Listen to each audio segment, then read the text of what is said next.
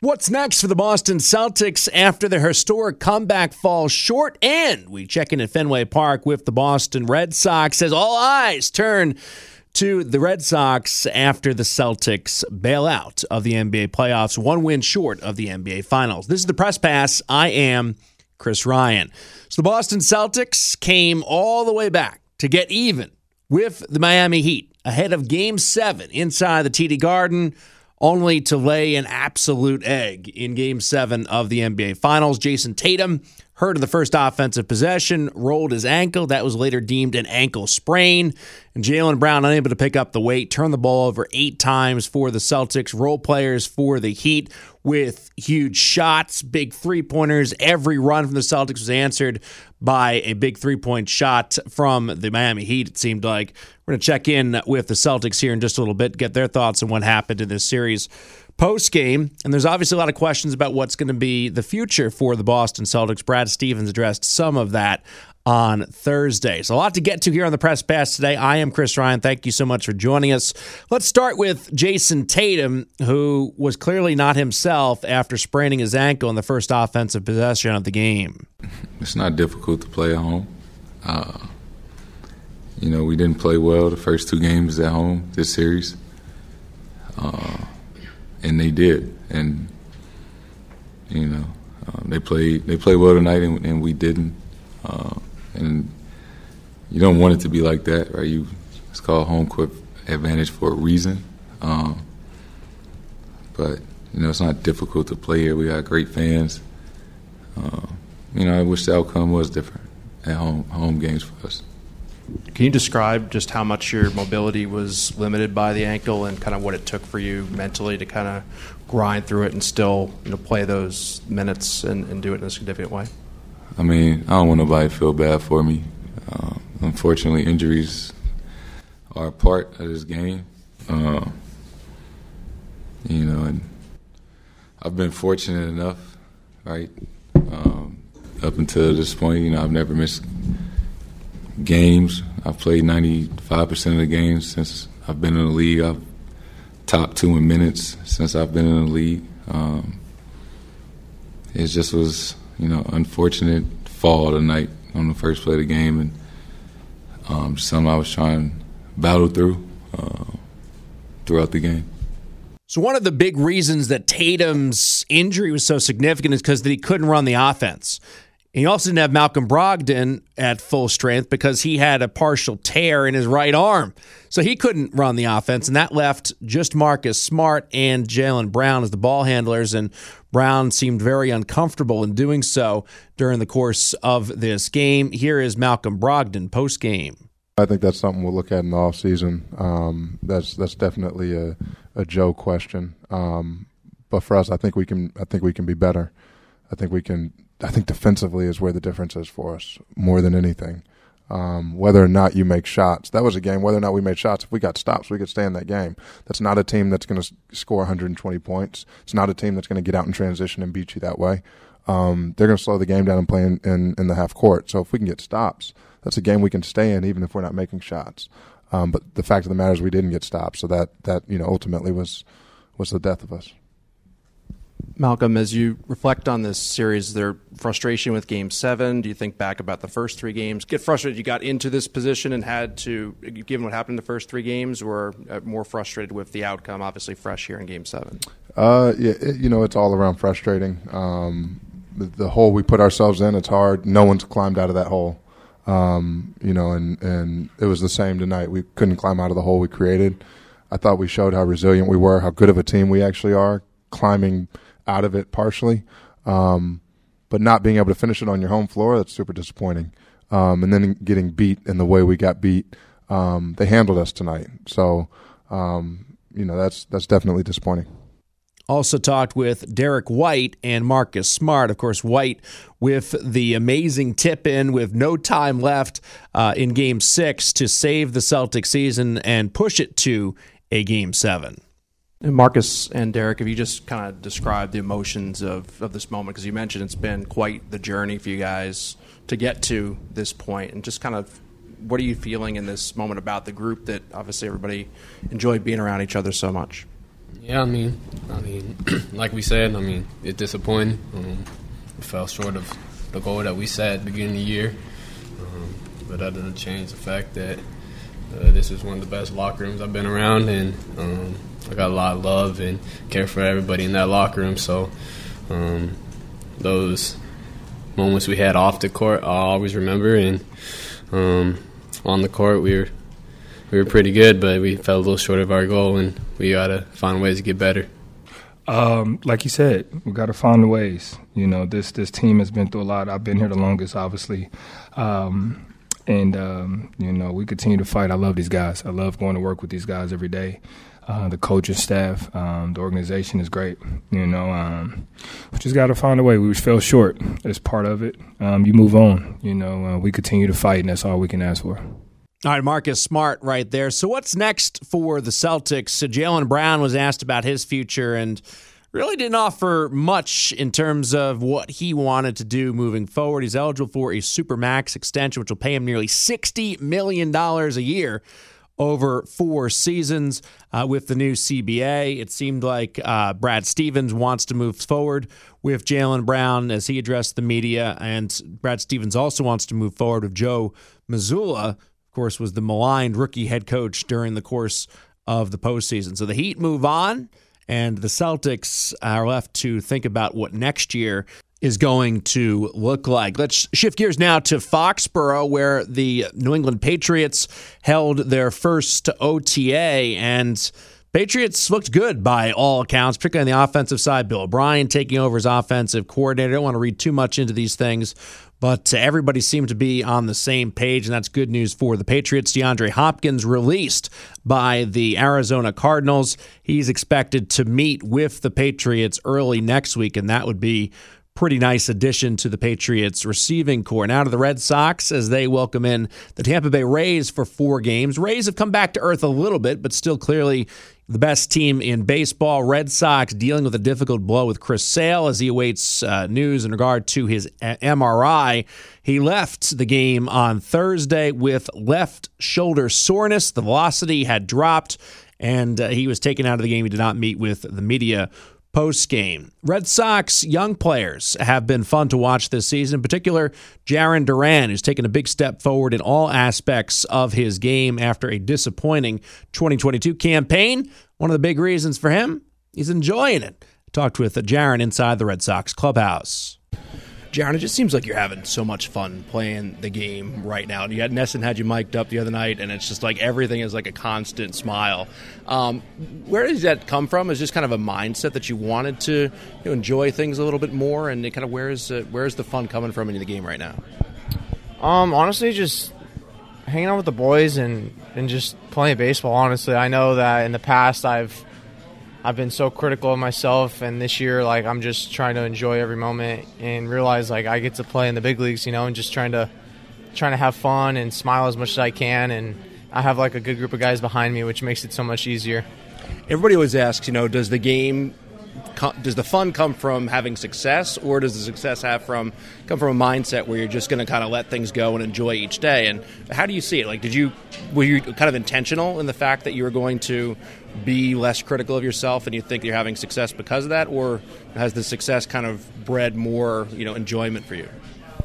Yeah, I would definitely say, like, being a lot easier on myself has led me to be more consistent and just have better games, and better success. Because I remember I watched a video of Byron Buxton, and he punched out 3 times, and then his 4th at bat he hit a homer, a go-ahead homer, and then he had a walk-off homer in his next at bat. And he had an interview where he talked about, like, hey, like, it's never over until your last at bat's over, and like that really stuck with me. It's like, damn, he went 3 punchies, and he was able to stay positive, keep working, play the game, and then hit 2 home runs that led them to win the game. So, like, that really inspired me to be like, you know what, like, I could punch out 3 times, but if I have another at bat, then I'm gonna make that my best at bat. Like on the road trip, there were a couple games where you weren't having the success that you had previous, but it seemed like you quickly responded to that and put it in the past. Was that kind of a time where you had that mindset where maybe in the past you'd be a little too hard on yourself, and a little blip or just baseball being baseball becomes a slump? Yeah, I mean, it's baseball. Everybody's going to go through their slumps. It's just about riding the wave and limiting your downtime and just getting back to your up times. And, yeah, it was just one of those moments where it's like a little punch in the face where pitchers are just dicing and they're spotting pitches up on you. You go back and look at it, and it's just a perfect pitch, and you're like, hey, man, sometimes you got to tip your cap. I mean, they're in the big leagues for a reason, too, so they can't give me a cookie every time. How much of the rule changes benefited you when it comes to the running game, where you always had obviously tremendous speed, but it feels like you're such a weapon because a base hit can quickly become a double or a triple, and that aspect of your game has really been highlighted with the new rules. Yeah, absolutely. I mean, pitchers are getting comfortable with the pitch clock too, and they're learning to use it against pitchers, like even letting the clock go down to help freeze a runner and stuff like that. So like they're learning their tricks of the trade, so it's fun to see the cat and mouse game between pitchers and runners and pitch clock and freezing guys and stuff like that. So it's really fun to watch that happen. Yeah, how much do you enjoy that side of the game where, again, you have speed, they're going to look to slow you down, but you look at the success the teams have had here in the past with Jacoby Ellsbury, Shane Victorino, like those guys constantly put pressure on pitchers and helped Ortiz and Napoli and guys down the lineup, just talking about the 13 team. Do you see yourself in that role where maybe you're not hitting at the top of the lineup, but you're going to definitely create difficulty for the pitcher? Yeah, absolutely. I'm always trying to cause havoc on the bases whenever I can get on and make sure I'm doing it in a smart way and not just running into outs, and picking my times with Huddy, who's an outstanding base running guy with me, and we break down pitchers every single day, and it's fun to do that with him. The other thing I want to ask you about is your fielding this year as well. Again, across the board, everything's been so good, but the jumps that you're getting on baseballs, the reads that you're getting on baseballs, what's led to an improvement in that area, where as a defensive outfielder, like you're making plays because of the jumps and the reads? Yeah, I mean, it's just more comfortability, just shagging. I remember Jackie told me, I tried picking Jackie's brain. He told me, I just would shag. And he's like, then that's when you can learn what balls you can get to and you read the ball off the bat. Like, it's different from getting fungo reads because the coach is just flipping it, but live reads off the bat, or he said, was the most important thing. So it's just getting more reps. It's just about getting more consistency and just working on stuff in the outfield. So that's been kind of my thing, and just honestly just being more confident in myself that I could catch everything and just having that mindset that, like, any ball in the air, like, ooh, I'm going to go get that ball. So Get a good view for the other side now. One of the best second basemen in baseball in Jonathan India. Reds came in this week and took 2 of 3 from the Red Sox. What's it like playing at Fenway Park? And also how the rule changes affected second baseman. And we'll talk about the mental side of the game as well with Jonathan India. Joe, one of the best second basemen in baseball, Jonathan India, here with the Reds against the Red Sox. What's the vibe that you get at Fenway, and how much do you enjoy playing in a park like this? Yeah, I mean, this is history, I mean, I've always dreamed of playing here.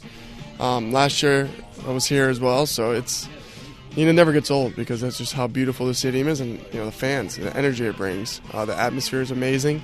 You have the big green monster when you're hitting, and, everything about this place is special, so I'm just blessed to be able to play here. It's rare that you can step into a ballpark and, be at the same place as Ted Williams, and people and players were 80 years ago, and everything looks pretty much, exactly the same. And what are some of the things that a visiting player does to kind of take in the vibe and the moment? Yeah, I just, we all signed the Fenway wall, the green monster. That's a big thing here, and, we walked down that tunnel, walking to the dugout, and you could just tell how old it is, and just think of how many players walk down that tunnel, visiting teams. So, it's just cool to, be able to step on the same field as Ted Williams and, all those old-time players that were, special in this game, and now we're getting to do it. Is the schedule something that you enjoy, having a little bit more diversity of teams? And obviously the NL Central is so good. You see those guys. We see a little bit less of the AL East here than we used to in the past. Do you like that, or would you rather have kind of familiarity of opponent and pitchers and so be able to kind of have a consistent type of set? No, I think it's awesome that we're interleague now. We're playing, everyone. I think it's very cool that MLB decided to do that. You get a taste of every league in the MLB. So I think it's fun. You get to see all the ballparks now, and I think it's good for us, good for competition. When you look at your play at second base, what are some of the things that kind of stand out to you in terms of the complexity of that position, where you have plays obviously left, you're right, in, back, and have to have kind of a fine throwing motion as well. Mm-hmm. What are some of the challenges when it comes to playing that position, and how do you see yourself kind of in a role of the traditional and historic second baseman?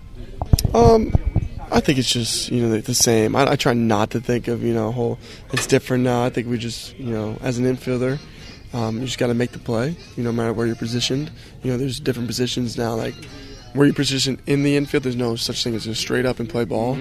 But yeah, I think it's just making plays and not forcing any plays. Just make the routine plays and just being an athlete at the position. In the past, obviously you're playing against Devers, you'd be out in right field, right, basically. Do you like having a little more action, so to speak, where you have the ball would come, you have time to react to the ball, obviously out there kind of doing the same thing, but not playing shift, does that make things a little more entertaining for you, a little more difficult? How would you kind of define that? I think it's just part of the game, like I said. I mean, yeah, I've had this question with a shift. Do you think it would affect you as a second baseman? Would it affect your athleticism? I was like, no. You know what? It's just like bringing it back to college or high school. Just playing ball, being an athlete. Getting good jumps to the ball. Just playing the position the right way. Not cheating, being in the outfield, making it a little easier, stealing hits from guys. I think you just do it the old-fashioned way now by diving and making plays. Last thing I want to ask you about was kind of the approach of your generation of players when it comes to the mental side of the game, where in the past players were free-flowing and wanted to put every at-bat behind them and just kind of move forward, not overanalyze things, and others were very intense. And it seems like this generation of players, there's a little bit more of letting things go and being a little more free mentally, trying to focus on the fun of the game. So for you, how do you see yourself as in that approach from a mental standpoint to put yourself in the best position? The mental side of the game is the biggest thing for me. I think obviously being even-keeled throughout every moment you have in the year, not getting too down, not getting too up is big for me. But just remembering that the outcome should never decide your attitude. Your attitude should decide the outcome. If you have a good attitude, always in this game, and you're always cheering on your teammates, and you're always, staying in the game and staying present in every moment, I think the outcome will benefit you at the end.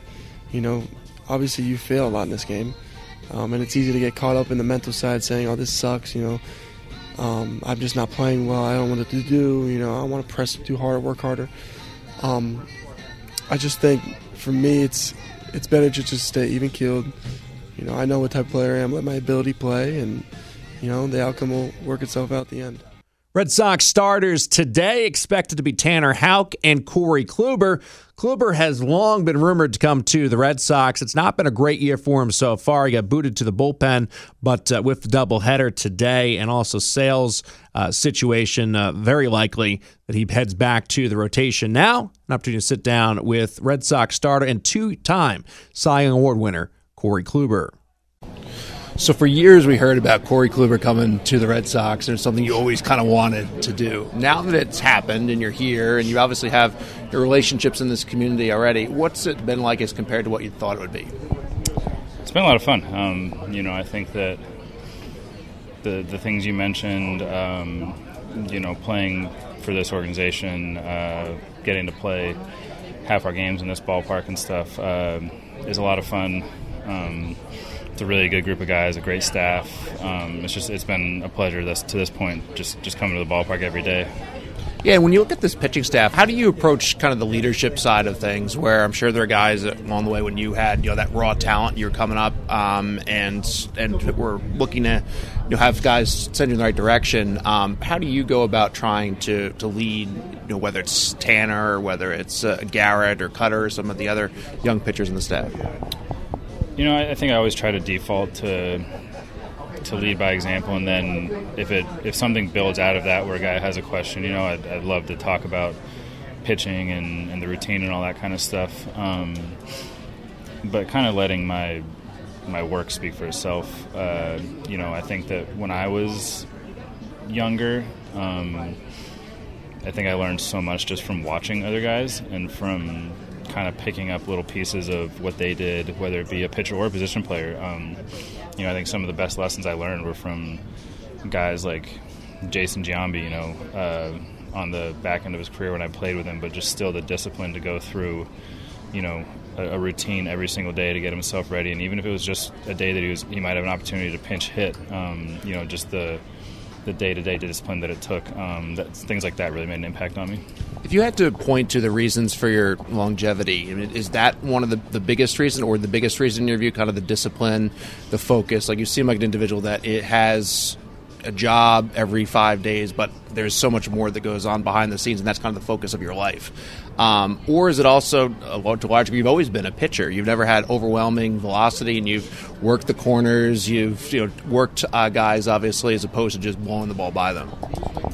It's probably a combination, honestly. I think that I've always looked at it like I never viewed myself as being talented enough to just get by on that alone. I felt like I had to outwork people in order to get to this level, and I felt like that's what I needed to do to stay here and ultimately have success. And so I think that was always kind of my foundation of what I felt, made me, the pitcher that I am, whatever.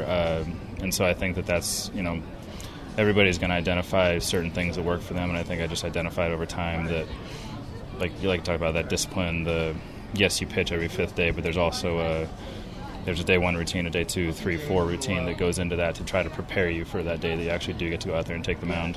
So, 15, 16, 17, you were, if not the best, arguably one of the best pitchers in baseball, and you had the Cy Young Awards to prove it.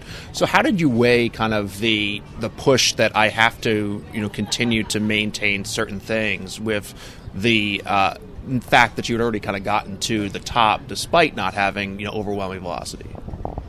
Well, I think that my drive never came from winning an award or, things like that. It was always trying to win a World Series.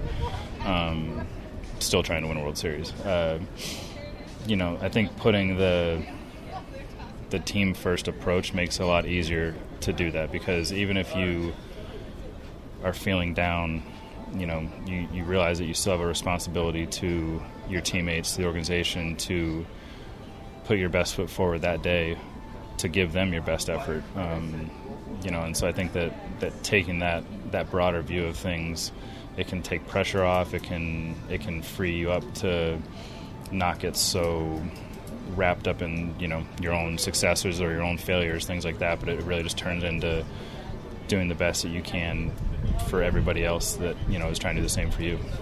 A lot of guys will talk about have won championships or lost championships or done both. They'll say that the losses are ones that kind of carry with them more and something they think about consistently. And of course, 2016 was one of the great World Series ever, but you were on the wrong side of that from your perspective.